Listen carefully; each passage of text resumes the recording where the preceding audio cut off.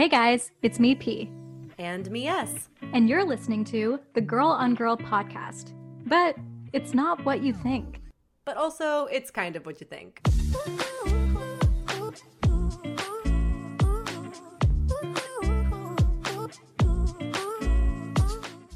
Okay, here's the deal.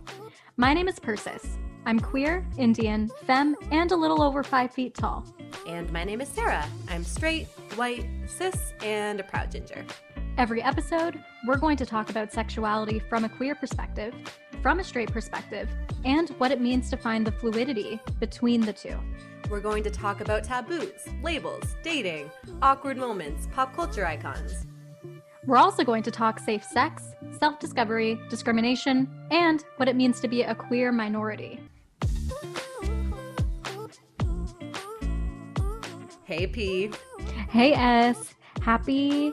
What day is it today? Tuesday. It's Tuesday. We're feeling good. We're feeling fly. Mm-hmm. We're feeling on top of the world, I think. Honestly, the weather changes my entire being.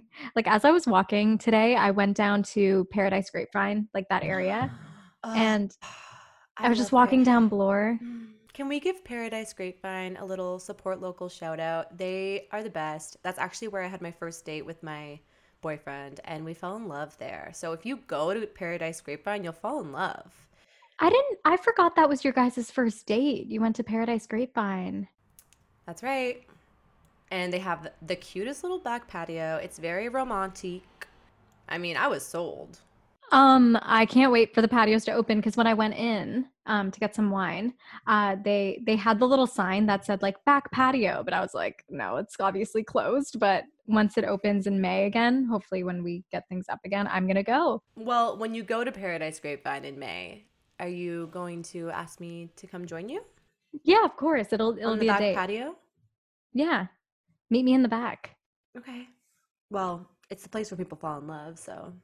Yeah, but I'm tired of our toxicity. That's a good word. I was taken aback that you pronounced it correctly. Sarah, I don't pronounce everything wrong, okay? That's not what I'm saying. I was I don't even know if I'd pronounced that correctly. Toxicity? I love saying toxicity. My Yeah, coworker. because you're toxic. No, I'm not. I am not toxic. The only toxic bone I have in my body is when I sing Toxic by Britney Spears. I knew you were going to say I know, I'm predictable. But my coworker and I have this thing where we say we're in love with each other, but then we're so toxic for each other because I bother her all day. I'll give her a shout out, Danielle. I bother her all day Danielle. at work. And I'm so needy. Yeah. Oh my God, even when you and me would work together at the kitchen table or whatever, it was toxic vibes. It was so hard to get stuff done because we would just stare at each other over our computers and start laughing for no reason. I know. I think we should clarify when we mean toxic, I think it means we're just so in love with each other and we just don't know what to do with all those feelings. Yeah, it's a lot of emotions rolling rolling down the river. Okay. Well, Purse. Yes, before we dive into today's topic, we have been getting the best messages. And I just feel we need to acknowledge it. We've kind of mentioned it in previous episodes, but you guys, I feel it's almost cliche to be when you send us these messages, we're reminded why we do this because we just started this pod on a whim, just for a fun thing to do. And we honestly didn't know if anyone would ever listen to it, but we're getting messages from people around the world who are I love your pod because I relate to what you're talking about. Almost every single message will say I relate to what you're saying and I feel validated or I feel seen and here's my story. And people are sharing their stories with us. We have a listener who was inspired to come out to a few of her friends, which blows my mind. I feel since we were only on episode 8 and I've heard so many stories from people I've never met who just felt compelled to share them with us. And I just had to say that we appreciate it is it's an understatement. An understatement of it basically just honestly makes my day every single time I think I'm just surprised that like anyone's listening, first of all, and also that people are actually finding value and feeling the need to reach out. It's so touching. Like almost every episode we talk about why we started this. It's to have the conversation between the straight girl and the queer girl and understand each other better and all that good stuff. But like at the end of the day, what we really want is just for one person minimum to like feel a part of a community, feel seen and feel validated and feel empowered really to be themselves, whether they're in the queer community or they're not. And that's the whole thing. Yeah. We want to make it a big thing to be like, you don't have to be in the queer community, right? Like we even want this to resonate with people who identify as straight, to open them up and be like, you know what? Maybe I want to understand my queer friends more. And that's the whole point of this podcast. Like we want to bring people together. And I think this can really, I really think can resonate with anyone. I've received multiple messages from straight identifying people who are like, that made me think differently about that. Or even like I've had a few straight friends like say something and then me respond and them say, oh yeah, I should have learned that from your labels episode or whatever. And like I see them course correcting in real time, which is what I do all the time, right? Like we're all learning. But I don't know. I guess I just wanted to acknowledge right off the top, guys, if you send us a message, if you send us a message, thank you so much. We're so happy that you listened. Honestly, what if that's what we sounded like? We do sound like that. You guys still listen to the podcast if we sound. Send us a DM and let us know if you still listen. Oh God, Purse, we have the gigglies. Like when we have the gigglies, it's hard to like let them stop. Go. Oh my gosh. Okay, but this was supposed to be heartfelt. Listen, it was. You messed it up. I'm sorry. I did. Honestly, that's my bad. But we're so grateful for. If you're listening to this right this second, we are so grateful for you, whether you've sent us a DM or not. And if you have, thank you for sharing your story. Thank you for being vulnerable and feeling the desire to reach out. We love it so much. We will always respond. We'll always start that conversation with you. And one thing I'm really excited about is that we're planning on starting to bring in some of those stories into our future episodes. So if you have a story that do you hear sneeze? My boyfriend just sneezed so loud. I really hope the mic picked that up somehow because I'm going to make sure that gets in. Me too. Like, is he okay? I don't know. Should I check if he's good? If you feel compelled to share your story, we'd love to share it on a future episode. So we have some of that planned for upcoming epis. And we love you guys so much. Just to reiterate what Sarah said, like really, we do love you guys. And I know how much it takes to open up to people and tell your story, especially to complete strangers. But I think that's what's amazing about social media nowadays, Sarah. Like, yeah. I've been that girl. I think if I was younger or even now, if I heard a podcast like that, I wouldn't hesitate at 25 years old to reach out to someone who I resonated with. I literally do that now. And you can make connections. Yeah. You can become friends with people. It's just so normalized. And we've made friends through the Instagram on the podcast and consistently chat with them. Like, I think it's a really beautiful thing. And that just didn't used to happen like years and years ago. So I'm happy we live in this time to do that. Okay, Purse, what's our topic today? So today is going to be a bit of a deeper one, I think, compared to obviously the last episode where we were kind of just lolling the entire time of our favorite movies. But we're going to be talking about phobias. And these are phobias that exist in the queer community and outside the queer community. So, Sarah, I'm ready to dive into them with you because it's interesting because I think, these are things that we live our life like daily, knowing that these are like surrounding our orbit. And there were things that I would be like, oh, you know what? I've experienced this, but I didn't realize it until I kind of did a deep dive on what the phobia was. So yeah, this is a topic that I actually feel like I'm going to learn a lot about today as we chat, mainly because I don't think I have any of these phobias, but we might discover that I do. I think a lot of these things are subconscious and they're ingrained in us and we don't realize it. But it'll be interesting to kind of explore why they exist. And I was saying to Purse before we started recording, I think a really important thing to include in this topic is, listen, these phobias suck. Our goal is to hopefully not have these phobias one day, and we can all live in harmony and kumbaya and be understanding of each other and connected and love each other. That's obviously our goal. But I think we can't get there until we really acknowledge where the phobias are coming from. And so as we go through all these phobias, we're going to kind of talk about like, why do they exist, and who is most commonly like presenting these fears or pushing these fears forward, and really like the root of why. And I think once we can kind of all step back and be like a bit more open-minded to the why, like we could maybe all get to a more level playing field. And I was going to point out really quick that I feel like I've always been a type of person who likes to think that everyone's inherently good. Like we're all like good humans. And you're right. I liked that point to kind of be like, let's, instead of just placing so much blame on the person who is, you know, having all these phobias and these like their discriminatory thoughts. And, you know, as long as they're not like physically going out to hurt someone, but if they're thinking these things subconsciously without knowing, yeah, let's get to the why. Where did this come from? So I'm excited to talk about this with you. Yeah, and there's layers. Like good people can still have prejudices, and Oh yeah. I'm a good person who still has, you know, shit I need to deal with. So also it wouldn't be a super interesting pod if we were just like, phobias are bad, no one do them, have a great night. Like That would make my editing job really easy. yeah, we gotta chat about this. Why is this happening? So anyway, I don't know if you guys have been introed out, but we just introed the shit out of this topic. So let's dive in. So Sarah, what phobias are we going to talk about today?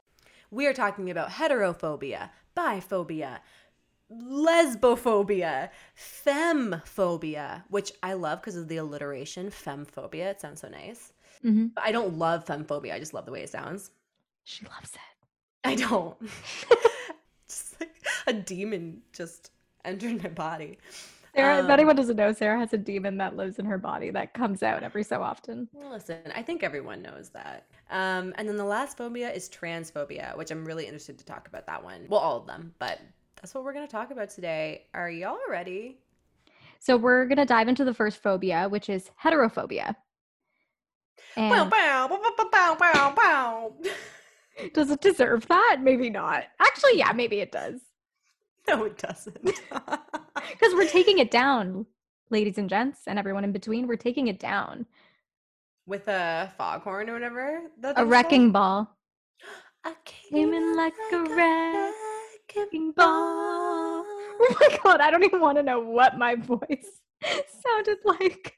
So just picture Sarah and I on opposite ends of the walls coming through on wrecking balls to smash heterophobia. Okay. And we're naked. And we're naked, so more reason to tune in to this podcast. Yeah, exactly. Okay. Okay, Sarah. So what is heterophobia? Heterophobia is the irrational fear or dislike of heterosexuality or of any heterosexuals. And I think this exists within the LGBTQ community. I've heard it. Yeah.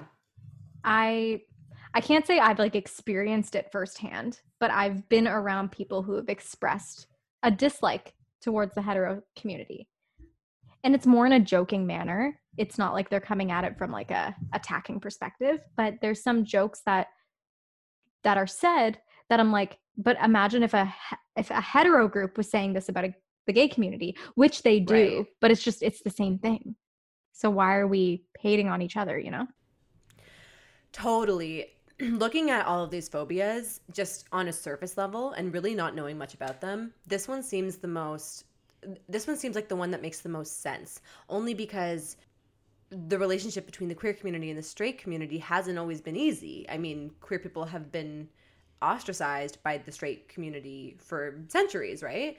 So even as a hetero person, I'm like, that kind of makes sense to have the phobia, to have the fear, because I mean, there are immeasurable accounts of queer people being physically hurt by the straight community or hetero people, and obviously emotionally hurt.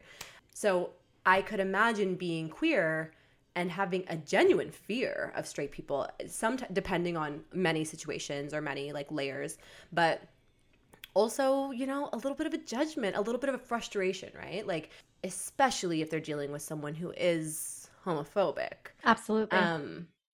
It's obviously still not right. Obviously, it's a double-edged sword, and no one side should be judging the other. But I guess what I'm saying is it just made a little more sense to me right off the bat. But it Yeah. also might be a little bit of straight guilt too, right? Like, um, I just happen to identify as straight, and that gives me a privilege that it doesn't give to you.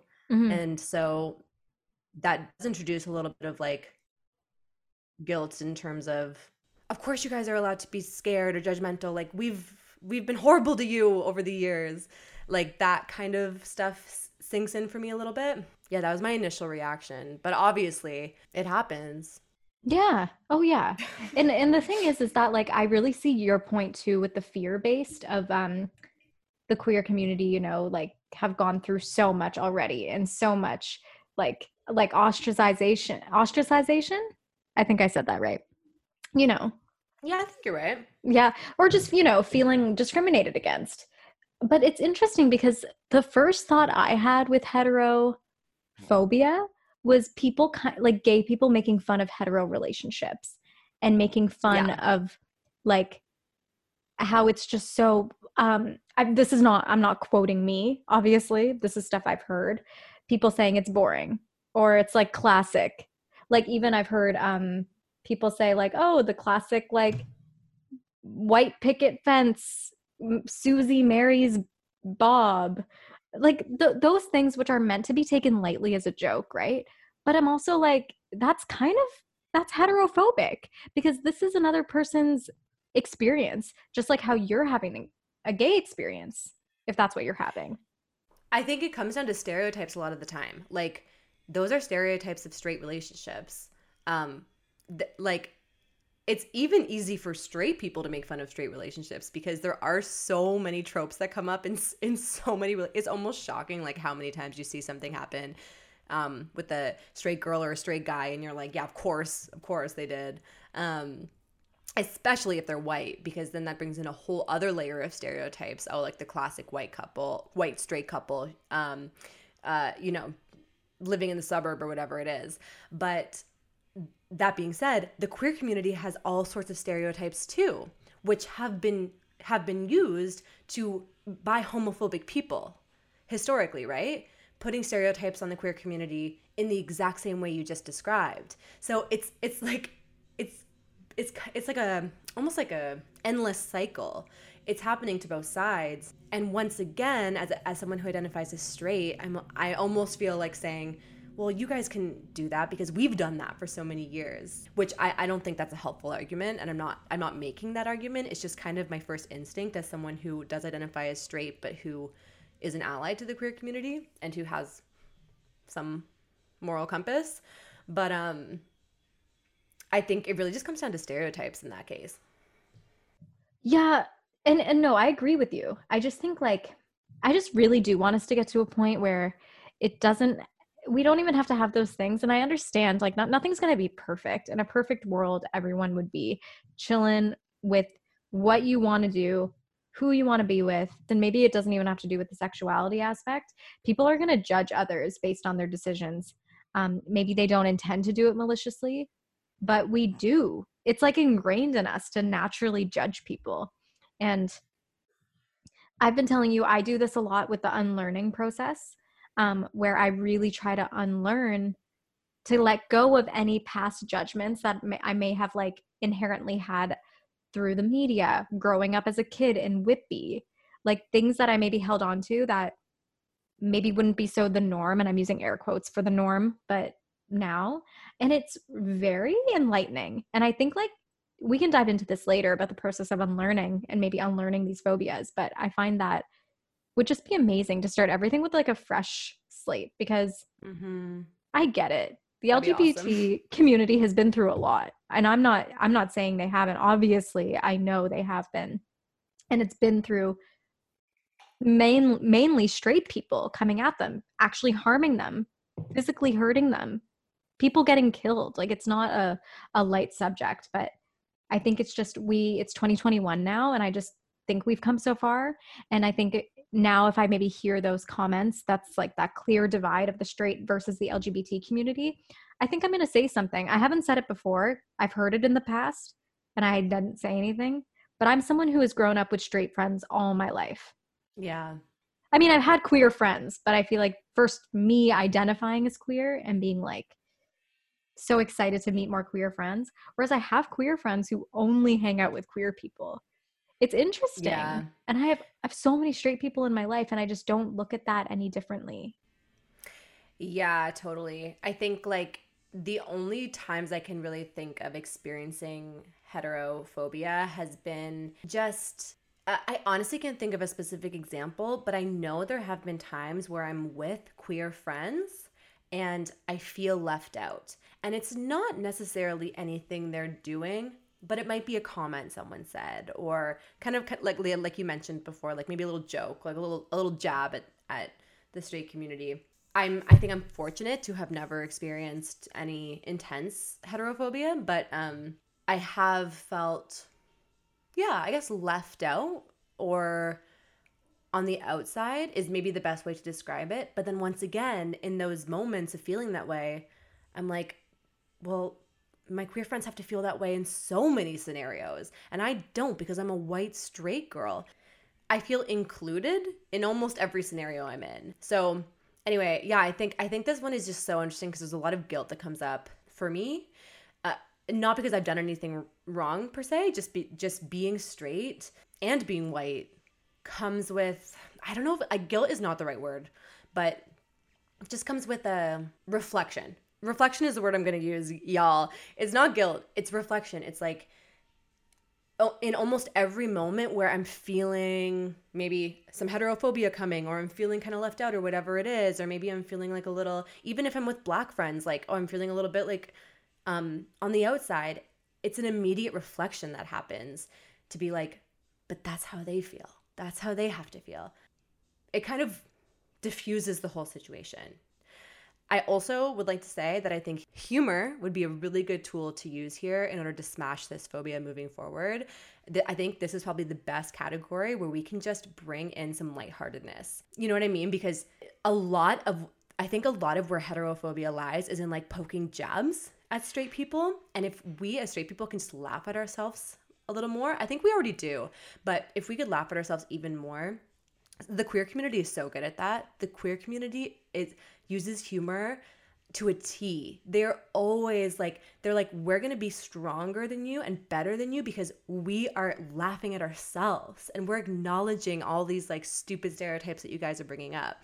So I think if we can just infuse more humor, you know what I mean? Like more lightheartedness into this specific phobia, we can start to just level the playing field a bit and lay down our weapons, because at the end of the day, it does come down to stereotypes, and these stereotypes are kind of funny.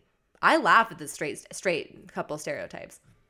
But that's what I wanted to say. Like, no one's going to be like perfect. We're not all going to be like peachy, like, don't be afraid to say anything. I think it's just there's a certain way to do it where we don't need to be hurting someone. Because I agree. I laugh at the lesbian stereotypes all the time. There's an account I follow called Hot Mesbian on Twitter.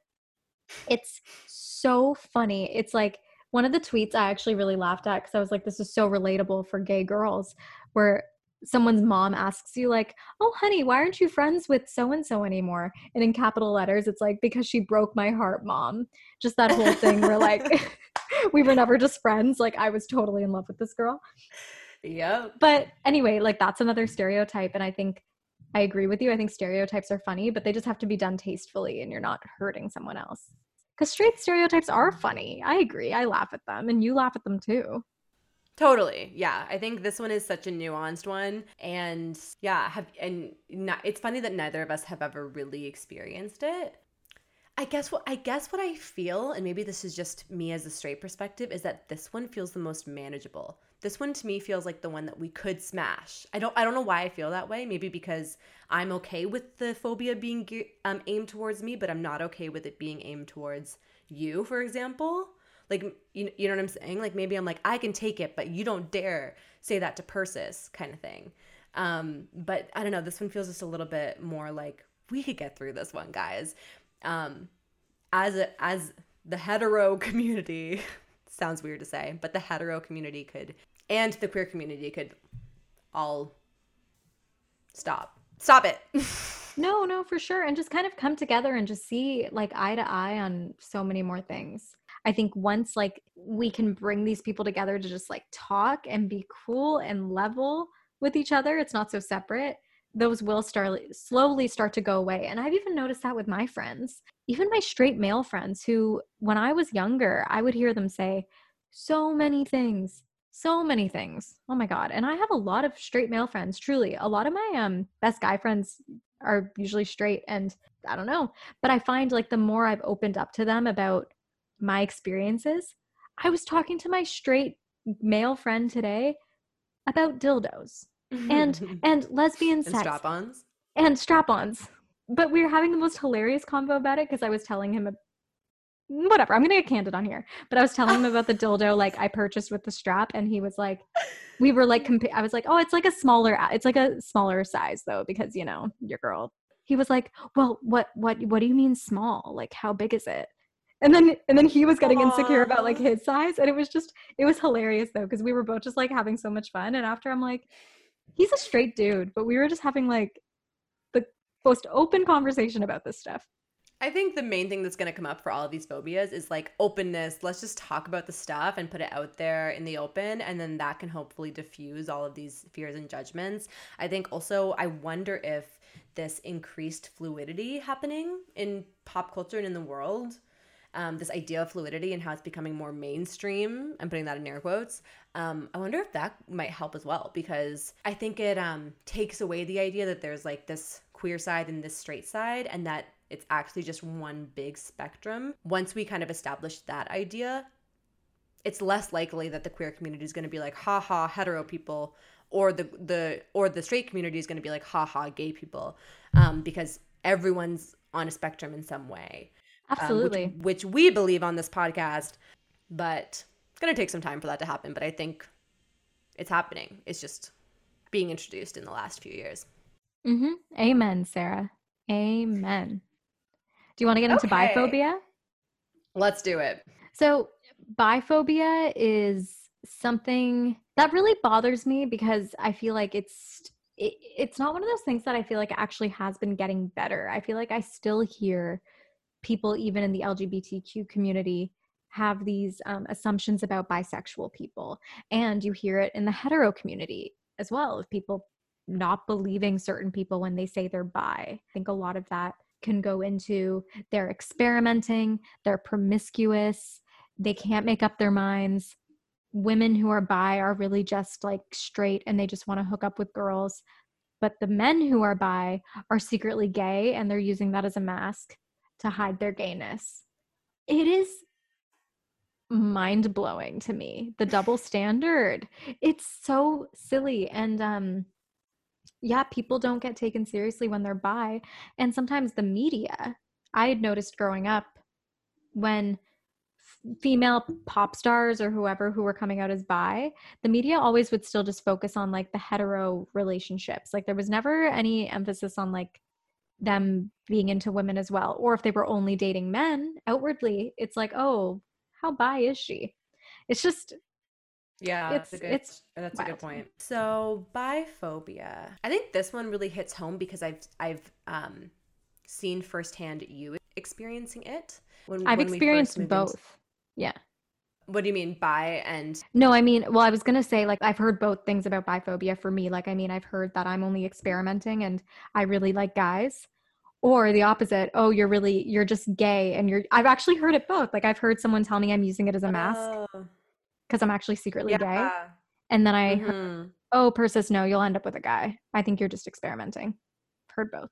Yeah, okay, got you. Yeah. So I've And I've seen both of those prejudices being forced on you.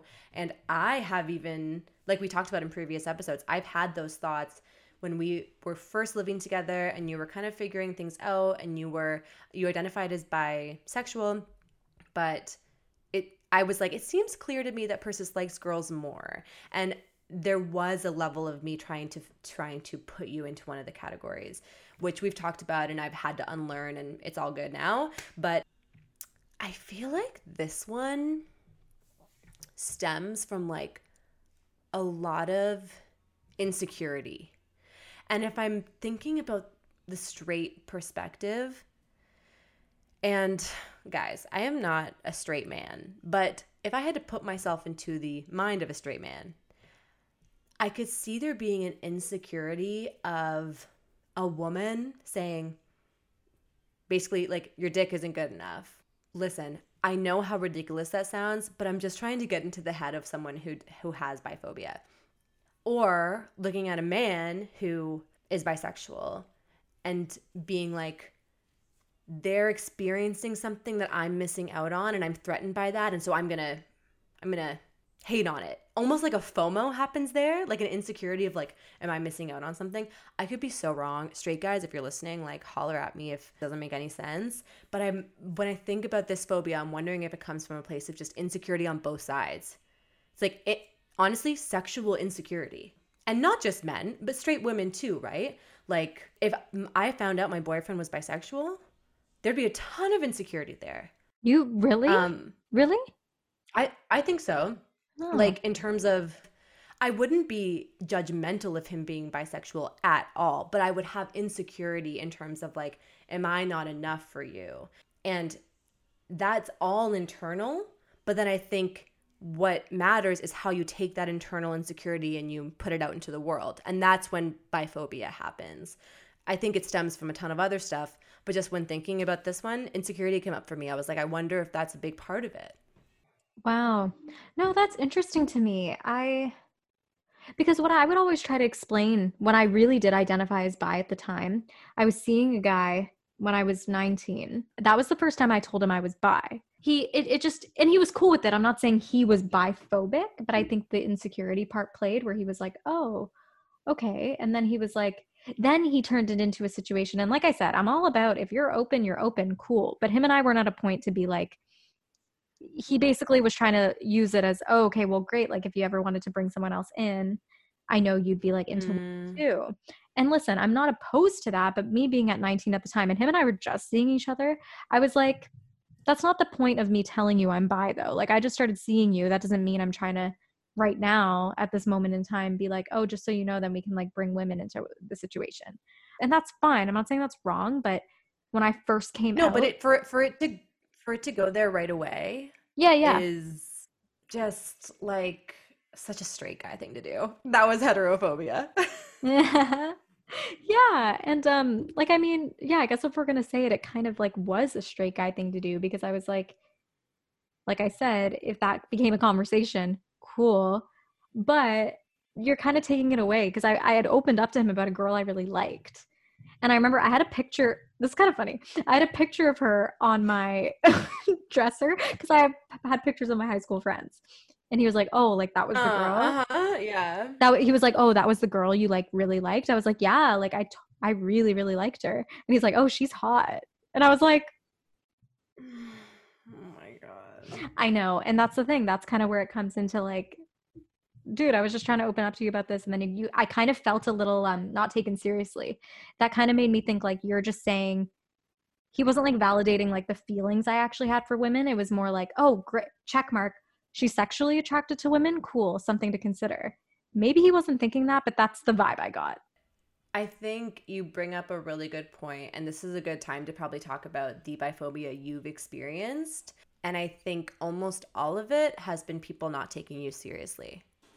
I've heard it from family members, like extended family members, kind of almost saying like, oh, okay, well, hopefully like she'll like end up with a guy. Very much more like, oh, maybe she's experimenting. I'd heard it from friends to say like, oh, I don't think you actually really like women. And because at that time, I don't think I had only really experienced feelings for one person really strongly, but I don't think I wish I could go back in time and know exactly everything I maybe expressed to people, but people had said like, "Oh, I don't think you are. I think you seem like the type who'd be into men." And I was like, "I don't even know what that means." First of all, you're saying this, but what does it mean that I seem like the type that would be into men? And then years down the road when I still identified as bi up until 23 or 24, I heard the opposite because I was really seeing women and was so excited about seeing women consistently. And then I heard, oh, she's a lesbian. She's definitely a lesbian. And listen, that's not anyone's story to tell but mine. Like, I wasn't ready to come out as openly queer, as a queer woman who is much more sexually attracted to women. That's how I identify now. I wasn't ready then. So why are you telling me that when I'm still figuring it out? Because all those feelings were new for me too. When I was experiencing those wild, crazy feelings for the girl I was seeing at that time or girls I'd been going on dates with, it wasn't like I knew in my head right away, like certain. I was still like, I don't know. This is all so new to me, but I love it. But when you hear someone else telling you what you are, it sucks. Like, it's not fun. It's not a fun feeling. So, why do you think biphobia exists? Like, why do you think that people who love you, the closest people in your life, for the most part, and then some people who weren't that close to you, why do you think they felt so compelled to tell you who you are, who you liked, or who you loved? Okay, so the first one I do want to tackle is the when they were saying I was just like experimenting.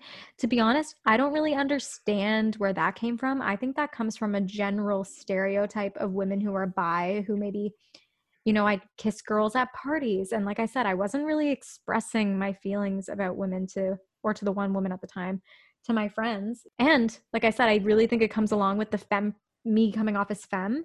And that's what we learn in the media, unfortunately. Women are really sexualized, especially femme women. So I think that's what had come off in the beginning there. With the guys, I think it was mainly coming from guys I was like dating or would go on a date with. I was always very open about my bisexuality. But they would always be like, oh, "Okay, but I think you would like one more than the other." And I think that came from an insecurity thing. I'm pretty sure about that. The second one where people were telling me I was like a lesbian, I think that actually did come from a good place. I don't, because I know all of the people who told me that. They were all very close people to me. And I think that was just them trying to help me and trying to be like, I don't know why you're wasting your time dating men or going on dates with men because if I'm going to get specific, when I was seeing a girl and it wasn't like monogamous, I wasn't seeing other girls other than her. I would go on dates with guys, but my feelings for her were just very strong and nothing I'd ever felt before that was consistent. And so I'd heard people say, then why are you like going on dates with guys? Like maybe you should really explore this because maybe it's not really just her. Maybe you're just like really into women. And I think it came from a place of love. I don't think it came from a place of judgment in that regard. Like, what's the part of that felt like biphobia to you? Like, I agree. I think it did come from a place of love and a place of genuinely trying to help you. But why did it end up feeling like biphobia? I think that falls into biphobia because it's like it's taking away like what I've like been telling everyone from the get-go. Like I was really trying to figure out like my attraction to men. It was confusing for me, so confusing for so many years because I was having crushes on guys and then when I'd get intimate, there was like something that just didn't feel right. And at the time, earlier when I'd moved in with you, I hadn't been completely intimate with a guy. I hadn't had sex with a man. So like, I didn't know. I was kind of like, I don't know. I don't really know what I'm getting into. So let me like figure it out. I was really trying to figure it out. That's why what I still identified as bi and people were coming at me and telling me these things. That's where the biphobia comes in because I was like, I'm still figuring this out. Truly, it's not like I was secretly hiding like I'm secretly a lesbian and I'm only going to say I'm bi to like make things easier.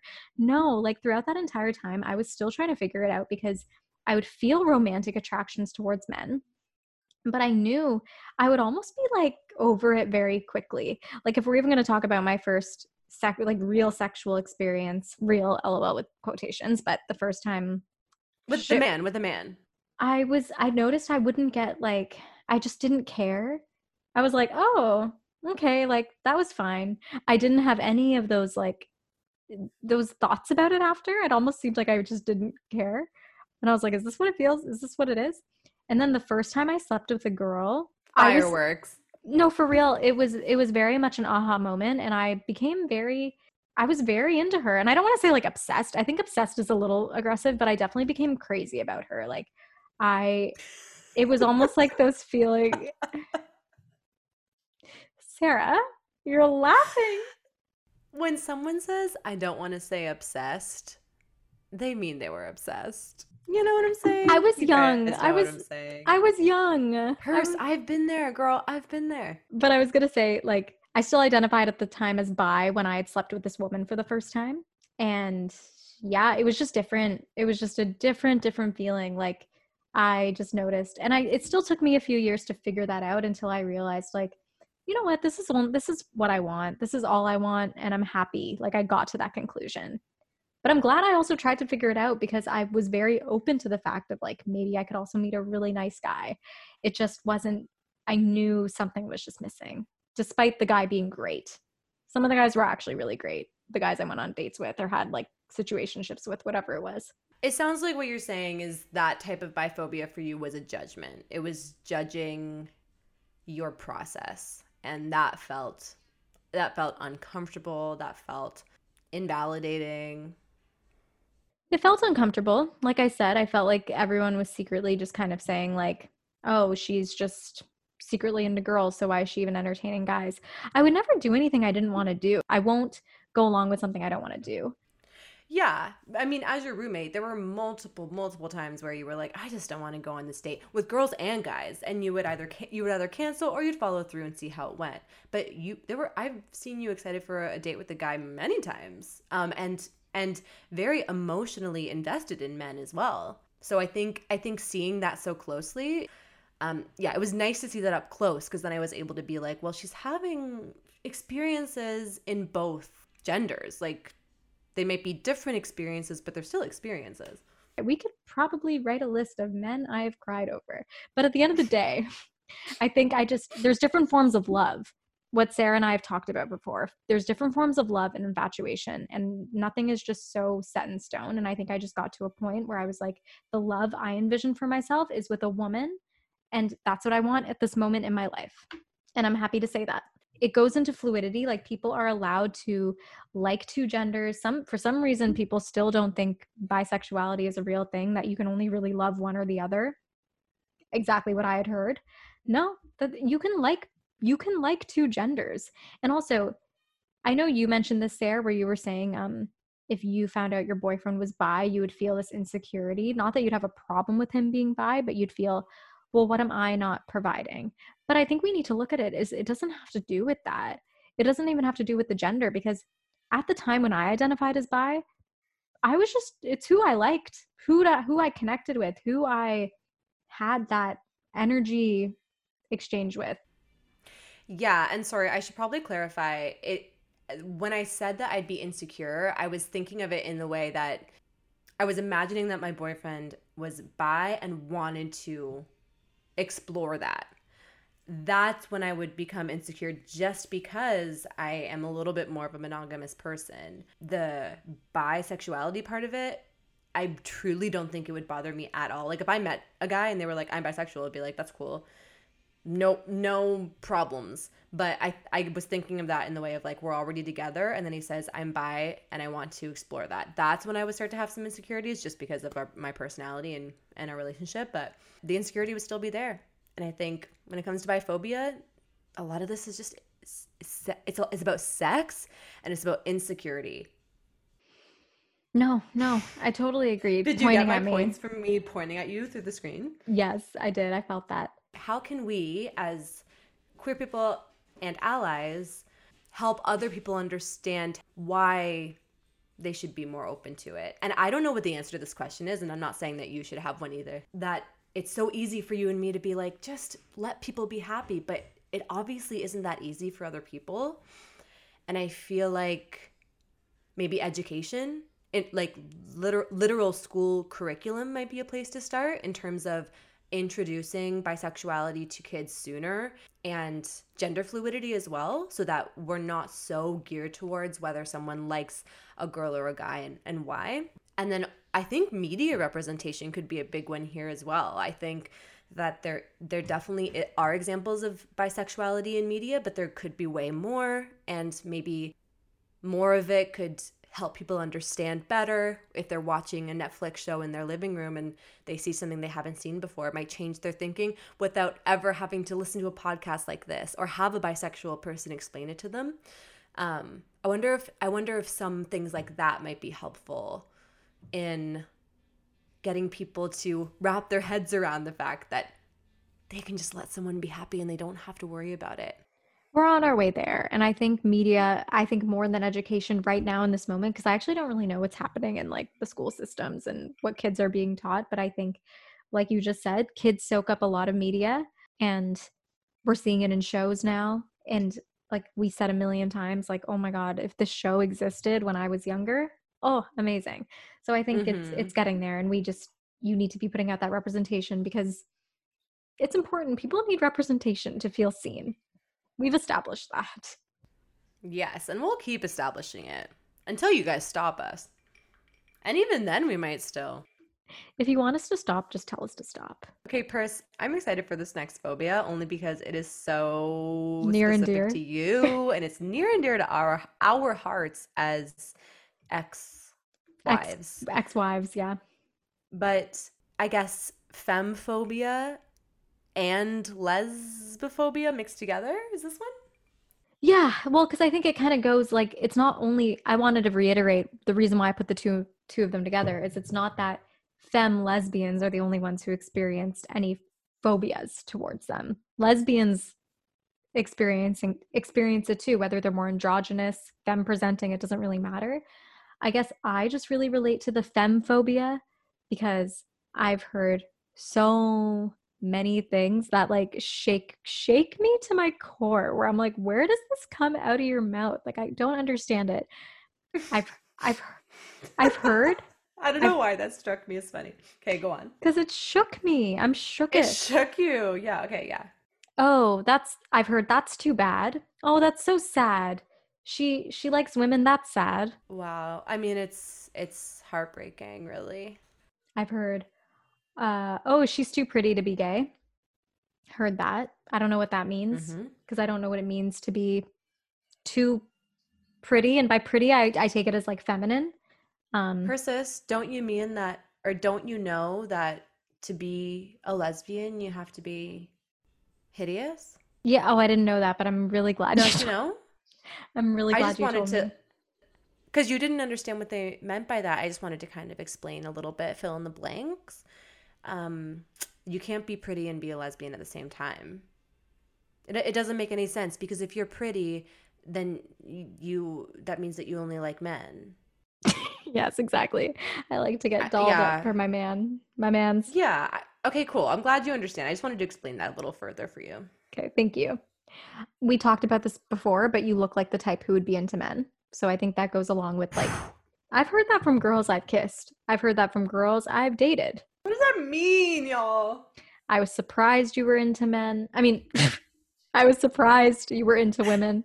That one feels the most subconscious to me. That one is the most like, people have these inherent preconceptions about people, and then sometimes like the surprise just comes out before they can just move on. I'm not saying it's okay. I'm just saying like that one feels the most subconscious, whereas the other ones are just like complete disregard for your whole experience as a queer person. I agree with you, especially from a girl that you're dating. Yeah, and the thing is that because I was still very new into dating women, I'll be honest, I was really just excited because it was giving me a feeling that I hadn't really experienced before, so I held on to it. And I can reflect on that now and look at it as a lesson and be like, oh my goodness, thank God it didn't work out, because now I know. Now I can look at it without the rosy glasses. Yeah, the rosy glasses. Rose-colored glasses. Yeah. Same.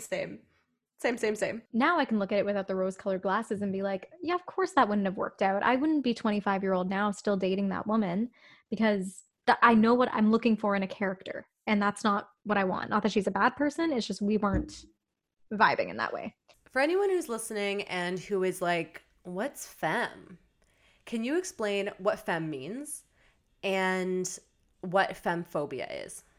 Yeah, so if we were gonna, my definition of femme would be a woman who's into women who is just a little bit more feminine presenting, so likes to wear makeup, maybe likes to wear like feminine clothes, likes to get done up, enjoys that kind of stuff. I enjoy it. I like doing my makeup. I usually actually do my makeup every day. I wouldn't say the clothes I wear all the time are necessarily maybe the most stereotypically like femme. I kind of like to change it up. I like to wear sometimes my bike shorts and a massive t-shirt with Converse, or I might wear something a little cuter like high-waisted jeans with like a nice top. Um, Oh, she's she's feeling cute. flirty. She's feeling flirty. Oh. I've always identified as femme, I think mainly more in the way I like to get done up. I also just want to mention really quick, if you hadn't listened to our 6th episode in the In Case You Missed It segment, we talked about Demi Lovato coming out as queer, and she talks about specifically her hair. And I think hair is a big thing here. There is a stereotype of lesbians where they have short hair, and that's existed since like I feel like the 80s, 90s is when that kind of started to like become a thing. But Purse, you've always had long, like luscious hair. And I think that is a really common, like, I don't know, as soon as a woman has long hair, it's like they're instantly more feminine. So I just wanted to mention that hair is a really, like, important aspect of this, which is kind of interesting and weird to think about. And it might not be the first thing that you think of, but a lot of women, even if they don't dress feminine, even if they don't wear makeup, if they have long hair, they're instantly seen as a bit more femme. And someone might be surprised that they're into women. That's true, actually. Yeah, the hair and Demi's comments about that too. Like the hair is a big part of our identity. If I chopped off all my hair right now, Sarah, people might not consider me femme anymore. If I'm wearing like bike shorts and a big t-shirt Mm-hmm. and I have like a buzz cut, you wouldn't look at me and be like, she's femme. But it's true. It's because I wear my hair down, I curl it, I have my makeup done, and then I'm wearing like maybe an outfit that's not the most feminine, but people would probably still consider me like a very feminine looking person, probably. Yeah, that even if you shaved your head or even cut your hair really really short and then you wore a ton of makeup and like a really cute outfit, people would still be less surprised that you were into women. You know what I mean? Like hair is such a big aspect of it. It's so strange. True, true. But what exactly is femphobia then? I look at it as more judgment than more than fear of feminine presenting people. Maybe there's a fear. Actually, no, fear does tie into this, and I'm going to explain why. So I see the judgment because one, like we just talked about, oh, I wouldn't have thought you'd be into women. You're already judging the fact that because of the way I look, you're already guessing my sexual orientation. You're already assuming that I'm the type who would be into men just based on the way I look. There's a Mm-hmm. fear that I also think a lot of lesbians sometimes feel when they're dating a femme woman is that they're going to leave them for a guy. And it's because a lot of feminine women who could be identifying as lesbian will still get hit on by guys at the bar. And that becomes a fear. I've never thought of it that way. And let's say, listen, it's been a while since your girl has been out to a bar, but if I basically came out as queer I miss it.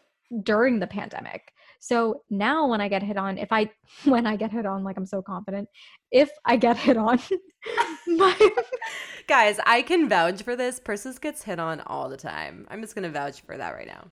we'll see You what happens. do. Okay, You're getting all nervous, but you do. I'm getting a And it little makes me hot. jealous every time. I get jealous.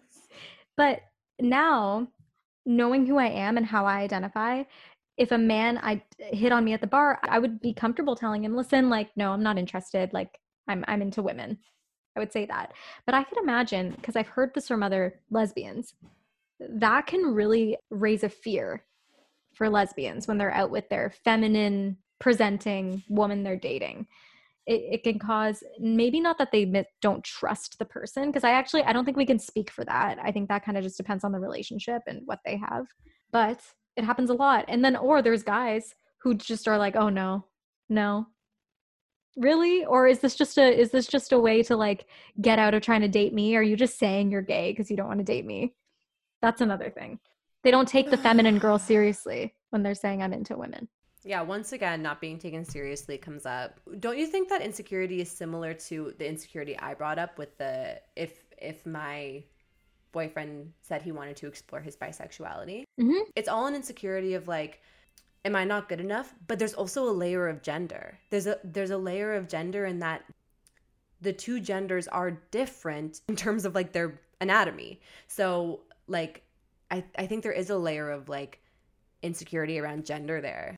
Yeah, no, you're right. There is that insecurity about gender, and I've never actually been very jealous of a gender, which is I think why when I told you, I was like, oh, it you really just have to trust that they're into the person because I've actually never dated a lesbian. But to be honest, I was never concerned about them having an attraction to males too. It was never like, oh, but do they just like guys better that they'll leave me? I was always like, no, like if they like me, they'll like me. Like I'm not gonna compare the gender, but that's just me. I've always been that way. I never would compare, but I think a lot of people do. That's why a lot of lesbians get nervous about dating bisexuals. Yeah, and I feel like we're kind of harping back to biphobia a bit here. And I think the interesting thing about biphobia and femphobia, honestly, all these phobias, is that they exist within the queer community. We're not just saying that like heterosexual people have these phobias and they need to stop having them. They exist in all communities because the queer community is so intersectional, which we've talked about before. There are different groups of people in the queer community that judge each other and that misunderstand each other. And that's a perfect example is a lesbian girl not wanting to date a bisexual girl because she's nervous that she's just going to flip-flop. But within the community, I'm also wondering if a gay man would be nervous to date a bisexual man because there's the possibility like would he fall for a woman? I feel like this doesn't make sense. But when I think about starting to date someone who off the top is like, I'm bisexual, a man saying I'm bisexual off the top of our experience together, for some reason that doesn't make me nervous. But someone I'm already with who I thought identified as straight suddenly saying I haven't told you, but I'm bisexual and I want to explore it, that makes me more nervous. I feel like that doesn't make sense. But that's what I'm feeling right now, so I wanted to express it. No, no, I think that makes sense, Sarah, because you already kind of said to me and the audience and the world, um, Odd. Sometimes I forget we're talking to like the public here. no, I'm happy you brought this up because I think that makes total sense. If you went on a date with a dude and he goes, "Hey, you'll probably talk about past dating experience. You're not dating the guy yet, but if he says I'm bi, in your head you're like, "Okay, cool." But when you're already dating someone who you thought of as straight and then he eventually comes out to you and says I'm bi, I think those insecurities would come up for you if it comes out later because if he expresses I want to explore and if you're monogamous, then that's an issue. I think that's the issue of being like, well, I'm a monogamous person, so I'm a little nervous because I know you want to explore and I want to give that to you. But how much are you willing to do that? I think it depends on the relationship. Yeah, I think it's more of like a monogamy question. But I guess why I'm conflicted about this feeling I'm having is like just because I meet a guy and he tells me right off the top that he's bi doesn't mean that he's not going to want to explore. You know what I mean? So I wonder why that makes me less nervous. Maybe because I'm not committed to him yet. Maybe if he's already telling you he's bi before you're committed, in your head, and you're entering a monogamous relationship with him later, let's just say, in your head, you're probably thinking, oh, he's already experienced this stuff. But if your straight boyfriend comes out to you a year and tells you, oh, Ooh. Sarah, I don't know, I've been having these feelings, I'm going to assume he hasn't experienced it. And then you know where the insecurity comes in there is like that's even more of a feeling of I'm not good enough because I'm so not good enough that in our committed relationship you've had to realize that you want more. Oh, yeah, you're right. Man, I really think so many of these phobias come from our own insecurities. Trying to have some level of understanding of where this comes from, I actually think this one comes from a very uh, subconscious, but more so like ingrained place. Like people have an idea of how women are supposed to look, and it's related to a man, and it's related to sex, and it's really hard to unlearn those things because they are instantly when you're 2 years old and you're watching Little Mermaid and Little Mermaid looks a certain way and she gives up her voice just so that she can get the attention of the prince. We're just taught it so quickly and it's instantly just instilled. And so I'm not excusing femphobia, but I do think that this one is like a societal issue geared towards all women, and then femme presenting queer people have to suffer the consequences. Oh yeah. And in the case where I experienced it like very heavy when, like I said, the girl I was literally seeing told me that, like so verbatim, and it was really, I acted like it wasn't a big deal, but that really affected me. And when I confronted her about it after, so in a sober setting, because we were at a show, and she still stood by it. She was like, "No, that's just how I feel." And I'm like, and then later I was like, I think she was just projecting. I think she was projecting. It's all a learning experience. We all live and we learn. I never look at something as like, I don't have regrets. I think it lasted for as long as it did, but we all move forward and we learn. Truly, that was a learning experience for me. So, Purse, how can we smash this femphobia? What can we do? More representation, you already said. Love that one. Yeah, which I think we're getting, thank God. Because I can talk I about so think many femme queer women. I'm like, me too. Me too. And like even since we started the pod, I feel like I've been a lot more engaged with like queer social media, and I'm seeing so much femme representation. And even you, Purse, like you are a part of that as well. You're an inspiration for the people. for the femme girls, No, for everyone. just for everyone. I love it. I You want to be. inspire me every day. You inspire me every day. I do. Mm-hmm. What You is it actually, about me that inspires you? your go-getter personality. Yeah, no one calls me that except for you. It's like your term for me, and I love that compliment. There's something about go-getter that makes me feel so warm and fuzzy inside. So please keep calling me a go-getter because it really Warm boosts my and ego. fuzzy. Yeah, I get the warm and fuzzies in different places. Like when I say that word, that's a very that's very specific. I'm trying to be as specific as possible for the listeners. Are you trying to flirt with me? No, I never flirt with you on this podcast or ever, or ever. Ever. Remember when we kissed? We never kissed. No, no, we did, Sarah. No, we didn't. When? We did. When we first moved in together, not like it wasn't like a romantic situation, obviously. Wait, what? Wait, what? I don't remember. Don't. No, remember. Purse. I remember Purse, because what are you talking about? I'm not making this up because we first moved in together. It's not like I was like, oh, I have a crush on Sarah. I just like we kissed because But you Fabio, did. yeah, Fabio and Bruno asked us to kiss, and we kissed. You don't remember? What? Oh my God, no, I'm sorry. Was this at the bar or was it at their house? The house.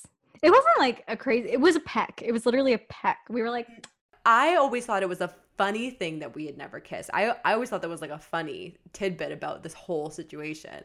no, I'm sorry. We But kissed I'm once. wrong. We kissed once. Was that not memorable enough for you? No. Persis! Well, I'm actually, offended. I wasn't memorable for you. Yeah, because I literally forgot it. Yeah, but we know my memory. I have the worst. I'm like a goldfish. No, it's not that it wasn't memorable. I think that I don't, like I said, I only really remember the kisses where like I have like feelings, right? Like I Yeah, had totally. You know what? It's fine. Let's just like move on from this topic because I'm starting to get upset. welcome to Girl on Girl where Persis and Sarah got in a fight because Persis didn't think the kiss was memorable enough. Aren't my lips soft and supple? I think it was I think it was like a good kiss. Supple? Is that a word? I don't know. I'm gonna tell my boyfriend that he didn't like my kissies. I'm not going to say it was kissies. It was a kiss. Purse, it was kissies, plural. Ew. Just let's tell people. Ew, I don't like saying that. Oh my God, I thought you were saying ew to kissing me more than once. I was like, I'm signing off. Talk to you never. You Girl on Girl ends today. Let's get into transphobia, Sarah. Okay, I am super excited to dive into a bunch of episodes that are specifically geared towards the trans community because I think that it's maybe the most underrepresented and the most misunderstood. And I would, as someone who identifies as straight, would love to understand it even more and dive into it and like learn and unlearn. But have you ever experienced or seen, more so, I guess, have you ever seen any transphobia? Around me. I'm really lucky to Mm-hmm. know, like, I don't associate myself in a circle of people who are transphobic people. I've been really, really, really lucky in that sense. But when I went to Humber, I became friends with a transgender man. And he would just tell me about his experiences and like the discriminatory feelings he would get from like his friends and family. But him and I, like, he had also come so far at that point that I was like, I was just like, I don't know, I just see you as you and who you identify as. And I'm happy that you are who you are and you identify as a man and you are so much more comfortable in your skin. People just like being afraid. I think they're just afraid of what is out of their world. And then this was also in 2016. So we've evolved since then, but it's always the fear of the unknown. Yeah, I think this phobia to me feels the most like a phobia. There's something about the reality of being trans that really scares people. Like it really brings up fear. And I'm honestly not sure exactly what that fear is. And I would love, first of all, I would love to speak to a trans person on this podcast and get their perspective on everything, everything from A to Z and beyond. But I would also love to speak to um, a straight person who has questions about the trans community. I don't want to give a platform to anyone who's hateful, but I would love to hear someone's perspective who is just curious and maybe confused and genuinely open to understand a bit more, but still is confused and perhaps has questions. I think that would be an interesting conversation to have as, I mean, um, it's easy for us to fall into a rabbit hole of like, everyone be happy and love everyone and why does everyone care so much, because we don't have um these outright confusions. But um this one just feels fear-based for me. It feels like people feel like their gender is threatened by someone else deciding that they don't identify as it.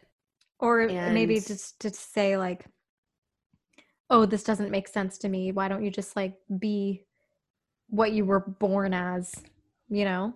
Like, yeah, we talked on the labels episode about how when people don't understand things, it creates an insecurity, and that insecurity creates fear, and then the fear can spiral really quickly into hatred.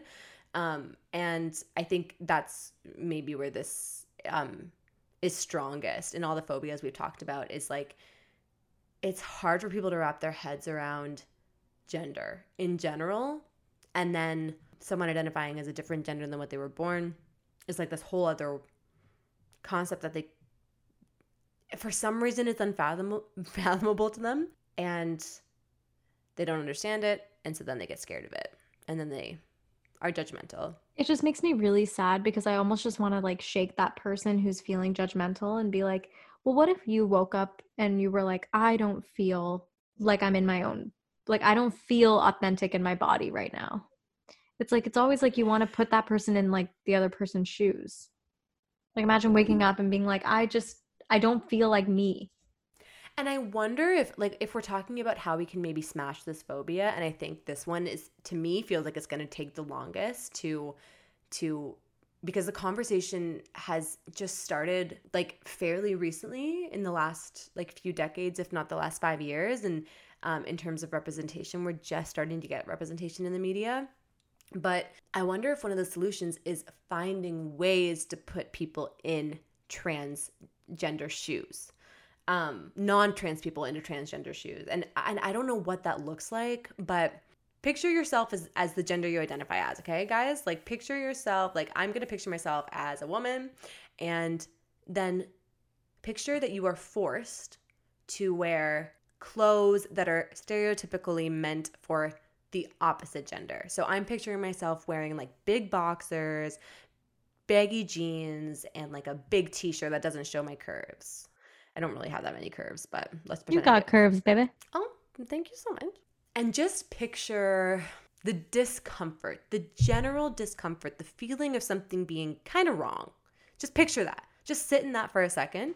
If you guys do identify as a certain gender, just feel it. I can literally feel the discomfort I would feel if I had to wear like boxers and jeans out in the world. Mm-hmm. And I'm just using this as a clothing example. And there are many different facets to gender stereotypes, but I'm trying to be as inclusive as possible. And now picture that you could wear the clothes that you feel most comfortable in, and just put on the clothes you feel most comfortable in, put them on in your mind, and just feel how cozy and comfy you feel. If you can picture that feeling, maybe you can understand a bit more. I think that's a perfect example, because I even think back to the In Case You Missed It when we talked about Elliot Page's story and how when he was being fitted into the wardrobe of like tight-fitting clothes, like female specific clothes, and he was like, something doesn't feel right. I feel uncomfortable. I don't feel good. That's huge. And you know what? I was going to bring up, a lot of us feel good when we're wearing clothes that like we feel good in. I have those days, oh my God, all the time, where I'll have a new outfit and I look and I'm like, oh, I feel good. I'm feeling great. Yes. And I am able to operate in my life. I think that's a big part of, I think one thing a lot of them feel is I'm unable to go about my daily life. Because once again, using the clothing example, I'm imagining going out into the world wearing like big boxers and big baggy jeans and like a big t-shirt and feeling so uncomfortable that I can't really perform at my job the way I want to. And I can't really have, intimate conversations with my friends like I want to because I'm feeling uncomfortable. I'm feeling not confident. I can't go on a date because I'm feeling, I don't know, not like myself. And so I think that brings in this whole other layer of like, can you operate in your life at full capacity if you don't feel like yourself? The core of it is be you. And I know, I think I'm being that girl who's just saying like, it's so easy, be happy, be you, support other people. But when I think of that, when I think of someone who doesn't identify as the gender that was placed on their birth certificate, I'm not feeling like I'm a woman. I'm not feeling like I'm a man. I think we should normalize as a society, and I actually already see it now on my TikTok. I really do, of parents actually asking their children, do you feel like a boy or a girl? What do you feel like? And it was so cute. Oh, I love that. It was the cutest video of I don't know how she identifies. But she looked like a little girl. She was probably like 4 years old. The mom just told her, honey, what do you feel like? And the girl was like, I don't know. Sometimes I feel like a boy because I like to play in the dirt and I like to play soccer. But then sometimes I feel like a girl because I like to play with my dolls and I like to do like, but she was just, the conversation was so open. And the mom was like, yeah, be what you want to be. She's like, you don't have to identify as a girl or a boy. Be what you want. And then the girl's like, okay. It was such a sweet, wholesome conversation and just so open. And I think that's how we should be talking to our kids. Like Sarah, that's how we should talk to our kids. Our children that we had together, yeah. Crimea and River. Guys, I don't think we've ever said this, but me and Purse decided if we ever had kids, I would name mine Crimea and Purse would name hers River. And that's the end of the joke. Did you guys like it? This kind of ties into our how to kind of smash transphobia and to make people feel like they're so scared of the unknown or what they see as the unknown is normalize it. I think for most trans stories that we hear, the person has realized that they're trans when they're young, typically around the age where they're being forced into some sort of like societal norm or sexual identity is when they're like, oh, I don't really feel this way, or even earlier. But I think parenting is a big part of this. Curriculums in school keeps coming up. And like we said, we don't know what the school curriculums are right now. There's someone I know who's a teacher and I asked them about their curriculum and they said that there wasn't much. Every school board is different, but I would love to do a whole episode on like maybe even interviewing a few teachers or something and talking about school curriculum and teaching kids about LGBT. That same teacher that I was talking to was also considering doing a separate course on their own about how to teach LGBTQ identifying students. So these programs are there for teachers to learn, but they also need to be there for parents to learn as well, and for students to learn. Everyone needs to learn.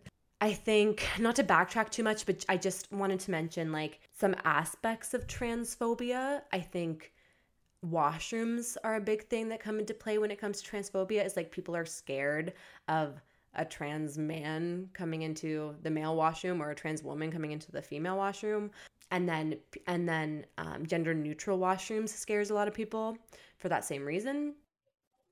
Don't know I don't know what's why. going on there. I think it's a sex thing. I think a lot of this comes down to sex. Like, I don't know, women being threatened by men, or I honestly don't know. That's a tough one for me to unpack, really. I'm like, can we all grow up? Well, But that's what it comes down to, Sarah. It's like, can we grow up? I just don't really understand the discomfort. I know, like, who cares if there's a penis peeing next to me? You know what I'm saying? Like, The washrooms thing is big, right? And I love, you know what? I yeah. love gender neutral bathrooms. It's just a toilet and a stall. It's private. Give me a private Um, bathroom. what else is involved with transphobia? There's a lot of like violence towards trans people. I think they're maybe the part of the queer community that has the most violence put against them. I think we've talked about this in a recent episode, especially for Black trans women. So when I think of all these phobias, this one feels the most violent. This one feels the most. There's just a lot of fear happening here from both sides. If I identified as trans, I would fear for my life regularly, and for my mental health, and for my family, and for my friends. There's just a lot of fear involved because of how trans people are depicted and how they're treated. But I don't know. I guess I kind of want to reiterate, like, I am just so not the expert in this area, and I'm really just talking from what I've heard, and what I've learned so far. But I would love to have a trans person on to talk about this from a first person perspective. Me too. And we'll make that happen. We'll absolutely make that Yeah, we happen. will. I think all we can do as people who are on the outside and we're allies for that, I think it's kind of just like we need to keep educating and we need to just make sure that there's more like love and support. And there should just be no reason for this type of prejudice. Yeah, I think education here is big. I think parenting is big, and just talking about it more. Out of all these phobias, I feel like trans can be a really hush hush one. I've definitely been in situations where it's a situation where pretty much everyone in the room is straight, and someone's talking about a trans person, and they're nervous, and they're like, he was a she, or she was a he, and they get all nervous and trip over their words, and it's always so uncomfortable because like they're uncomfortable. And I as a straight person, I've experienced that. Purse, I'm sure you've experienced that kind of thing before, and we just need to talk about it openly. Like, there is nothing to be nervous about. There is nothing to fear here. There, as long as we chat about it, ask questions, like we always say, don't be afraid to ask questions. I think we could start to smash this phobia. It's going to take a bit, but with everything we said combined, we have the cure. It really sounds like we're prescribing the cure to transphobia. If I Which, could like, find a cure, then I'd fix you with my love. You know that song? yeah, Paris, that was so beautiful. And if you say you're okay, I'm gonna heal you anyway. That's Sarah and I.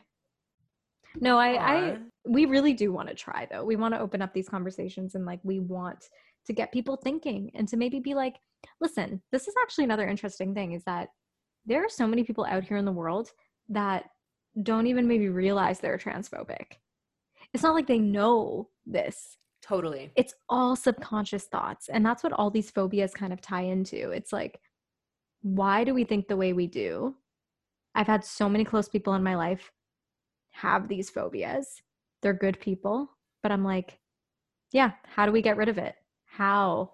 Even like very recently, I was having a conversation with friends, and they were talking about gender reveal parties. And the one person was saying that their friend is planning to have a gender reveal party.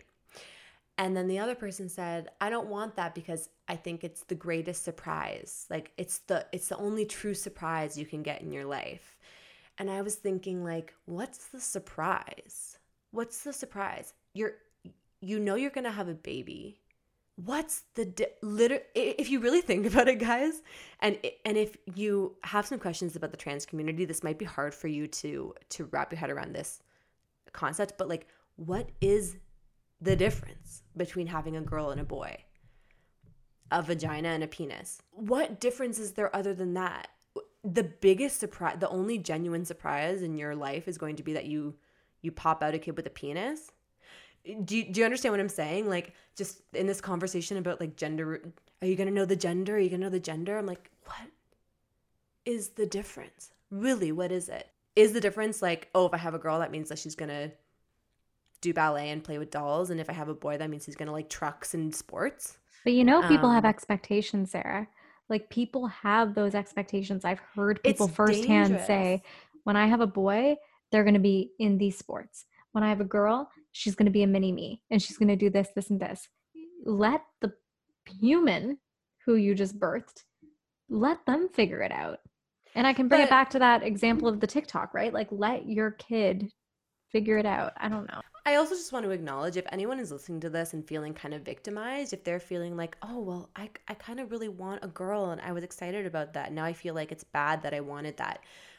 That's not what we're saying. I think more the case is, don't feel bad about that. That is society's, that is what we've learned since we were born. We've learned that we are a specific gender and that because of that gender, we have to do certain things and act a certain way. So don't feel bad about that. That's just ingrained in all of us, even me and Persis, right? So I think it's important to mention that if you feel kind of like maybe you're wrong for for being excited about potentially having a boy or a girl, it's not about that. It's more about thinking about gender in a different way. And at the end of the day, not putting any pressures on your child. That's right. No, I think I definitely want to like reiterate, like it's okay to be like, I'm excited I'm having a girl, or I'm excited I'm having a boy, of course. I think that's only natural. But I think it comes down to those societal norms and pressures that people just tend to put on it right away when they think, you know how many people have said like, oh, I'm having a boy, I can't wait for him to be in hockey. Oh, I'm having a girl, I can't wait for her to be in ballet, you know. Also, like, I just have to say, I think gender reveal parties are so silly. And sorry, hot take. Sorry if anyone's offended, but I just can't with gender reveal parties, especially the ones that like start massive forest fires and kill people.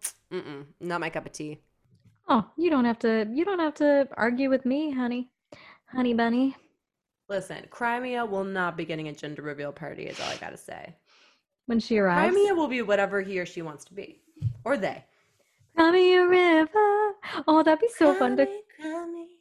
that would be so fun to call when they play in the park together. We could just be like, Cry me a Crimea. river. No, it would have to be Oh, sing. oh. Crimea, River, Crimea, river, Crimea. cry me. Listen, is there anything else we want to say about these phobias? I think this for me feels like an exploratory episode, and that later on we can dive into like each of these types of categories, obviously, and we have so many topics we want to discuss, but it feels nice to kind of have this one episode where we kind of talk about all the fears and judgments and uncertainties all at once, and then we can unpack them as we go. But this felt cathartic to kind of like learn about it all and talk about it. Yep, I agree with that too. I think this was a very, like you said, we explored it. And if anyone has any other questions or want us to dive deeper into a specific phobia, let us know and we'll take it from there. But I have nothing else I want to add. Like I think we touched upon a lot, and we also learned some stuff about each other. Yeah, we did. We really did. You don't like my kisses, but that's fine. Okay, because you said kissies. That's My weird. kisses. Okay, if anyone hears that, they'll understand what I mean. No, they'll love it. I'm kidding. I love it.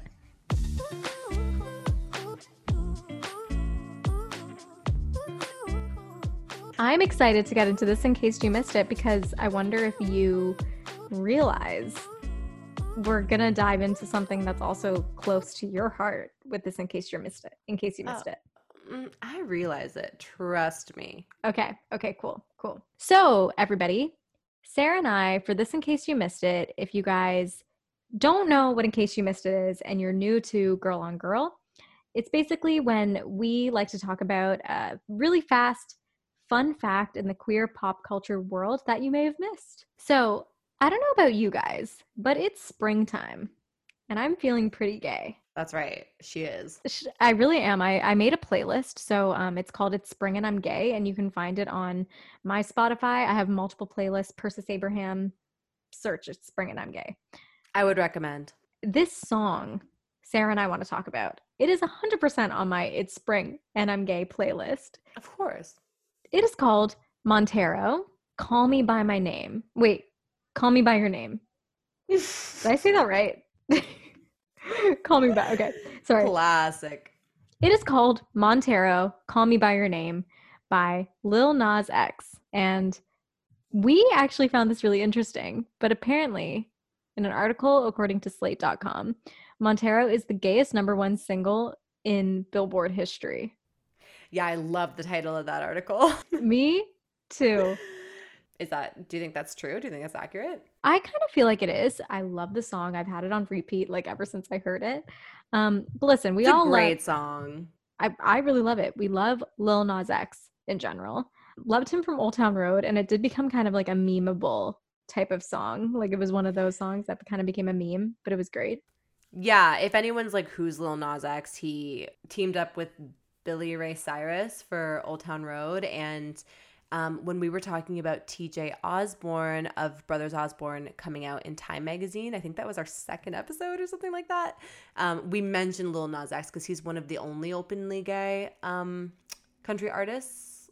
But would you call him a country artist? I think that's up in the air. He's definitely mixed genre, especially with Montero, which is the song we're talking about today. But yeah, in case you didn't know who he is, you probably know that song because it was pretty big for a while there. Yeah, I'm gonna take my horse through the Old Town Road. I'm gonna ride till I can't no more. I'm gonna take my horse through the Old Town Road. I'm gonna ride till I can't no more. I got the horses in the bag.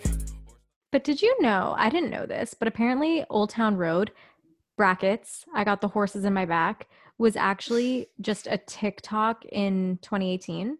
It wasn't the song with Billy Ray. Oh, no. So actually in the fall of 2018, Montero, so Lil Nas X's real name is Montero Lamar Hill, he stumbled across a beat that he thought he would turn into Old Town Road. And that was only like a TikTok song. And then apparently he tweeted a wish saying he wanted like Old Town Road to become a duet with Billy Ray Cyrus. And this was before he even met Billy Ray Cyrus. It's awesome. Okay. And then it became like that single, like huge, huge #1 hit. But anyway, totally like went to the charts, like hit #1. But after that, you know, he came out with Montero, Call Me By Your Name. And what I kind of loved is that Lil Nas X tweet or Instagrammed this. And I loved what he said. I want to read this. This is what he says about the song. Okay. He goes, "Dear 14-year-old Montero, I wrote a song with our name in it. It's about a guy I met last summer. I know we promised to never come out publicly. I know we promised to never be that type of gay person. I know we promised to die with a secret. But this will open doors for many other queer people to simply exist. You see, this is very scary for me. People will be angry. They will say I'm pushing an agenda. But the truth is, I am. The agenda to make people stay the fuck out of other people's lives and stop dictating who they should be. Sending you love from the future. LNX." I felt that. Yeah. I And felt that. I want to ask you, my darling, Yes. what do you think about the Call Me By Your Name, Ty? Listen. Any mention of it makes me happy. There is no mention of it that could make me unhappy, except in certain contexts, which we won't go into, that are happening right now for a certain co-star of the film. But the fact that this is #1 is pretty much anything I could have ever asked for in my life. Mm-hmm. Mm-hmm. That's it. This is all I wanted. And now it's happened, so I can die happy. I think the message is really beautiful in his Instagram post. I love the song. Like I said, it's a bop. For me, I'm a sucker for queer music. If you give me any queer music, any queer artist, I will soak it up because we need more of that. Kind of the same as queer movies. Same deal. I will soak that up if it's a queer movie, queer artist, queer actor. I'm in it. But I'm excited that we're getting more music like this. Like he said, you know what? Maybe some people will get angry at him for releasing the song, but he knows other queer people need to see it, and they need to listen to the music, and they need to also see the music video. So why is this song in particular so important in terms of like what it means for the queer community. This article that we're talking about, the Slate article, it talks about how many number one hits, including Dancing Queen, I Will Survive, Wake Me Up Before You Go Go, I'm Too Sexy, Believe, it's just naming a bunch, It's Raining Men, all of those have been number one songs, but there's something about Montero that makes it the most gay song that's ever been at number one. And what is that? From what it seems like in the article, what they're saying is like, this song is ostensibly gay. It's like, it's a male artist singing, saying, boy, like, come on, let's go. It's just, there's no wink, wink. There's no, hint, hint. It's just like, hi, I'm a man, and hi, also man, come with me. Those are actually the lyrics. Is that what you're saying to me? If you guys like those lyrics, but call me in the morning, I'll be on the way. Call me when you want, call me when you need. Call me out by your name, I'll be on the way. Like, I love that. And that's why I appreciate songs like that. I like the explicit lyrics.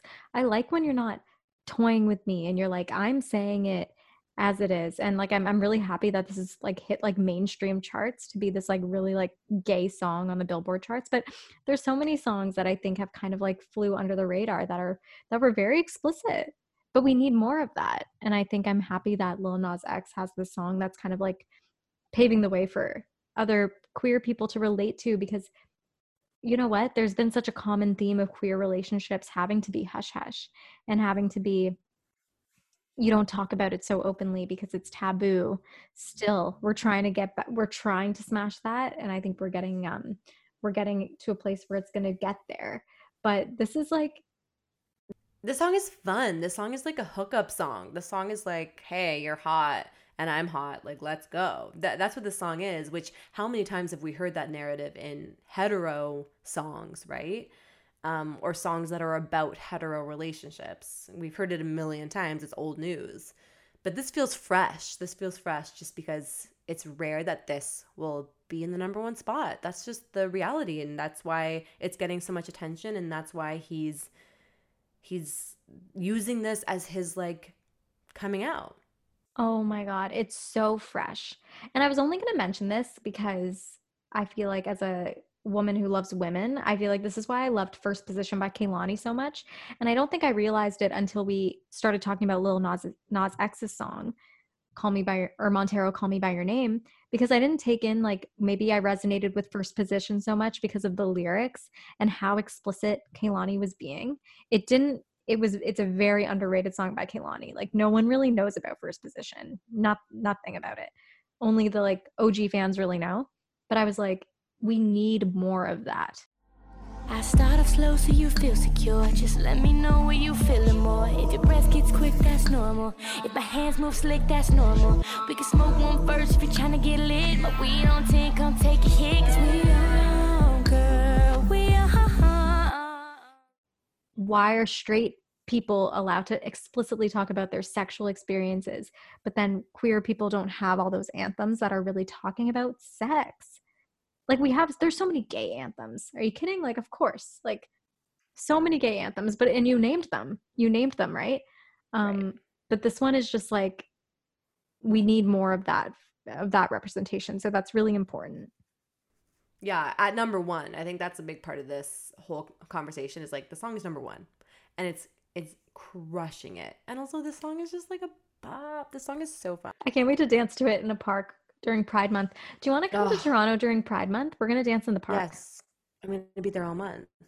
Also, I saw that he posted when the song first went to number one, he posted about how, like, when he released Old Town Road, he went through a really dark period, and a lot of people told him he wouldn't ever have another hit, and he got a lot of hate and stuff, and he was only 19, and he just went through a lot of struggles, actually, after that song became successful, and then basically pushed through those struggles to release this song that has now become number one, and he has two number ones. So he's also been going through struggles, and he's also been going through just like public prejudice, not because he's gay, just because that's what the public does, especially to a Black queer man who's trying to like enter the country world. I mean, to me, he's just like a pioneer. To me, I'm like, you are doing something no one has ever done.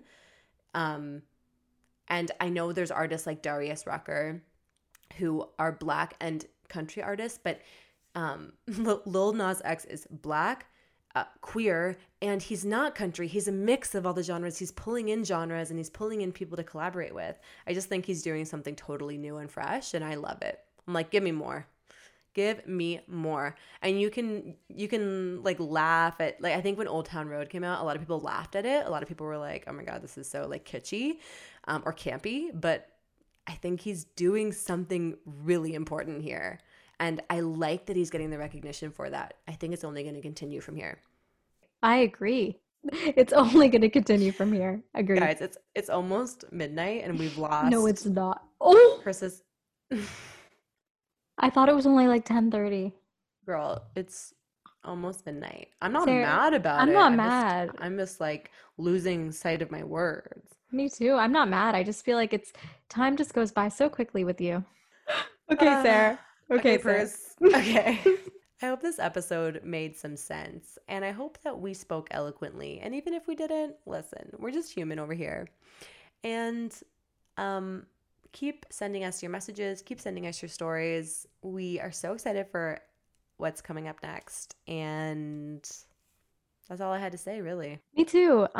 We really appreciate you guys. I feel like we really want to make it known how much we really appreciate every single person who listens to the podcast. Honestly, it makes us so happy, and we hope that we are, resonating with you guys. That's the biggest thing. Let's bring these conversations together. That's our number one goal. Sarah's just showing me her leg over here. It's a nice leg. I know, right? She has great calves. I always thought Sarah has great calves. I've actually been told that a few times by guys. It's always been a little creepy, I'm not going to lie. Do you prefer it when a man tells you that, or when your long-lost love, Persis, tells you that? I prefer when Persis tells me. Exactly. It feels more genuine. Yeah, because I'm not trying to jump your bones. Ew. Yeah. Do you not like that expression? No, I don't like it. Like bones. Sorry. Like, what bones? You know what I'm saying? Like, what bones? Bony gal? I'm not bony, that's for sure.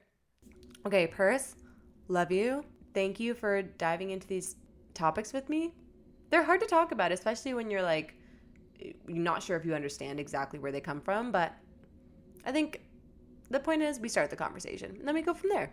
Exactly. Like we said, we're not experts. We're just talking from our own experiences and things like we've noticed in the world. So open to hearing what you guys think as well. But that's the whole point of this podcast. So I'm grateful for you, Sarah. I'm grateful for you too. Love you. Love ya. Talk to you next episode. And we won't be talking in between. No, I never talk to you in between. Goodbye. I know. Goodbye.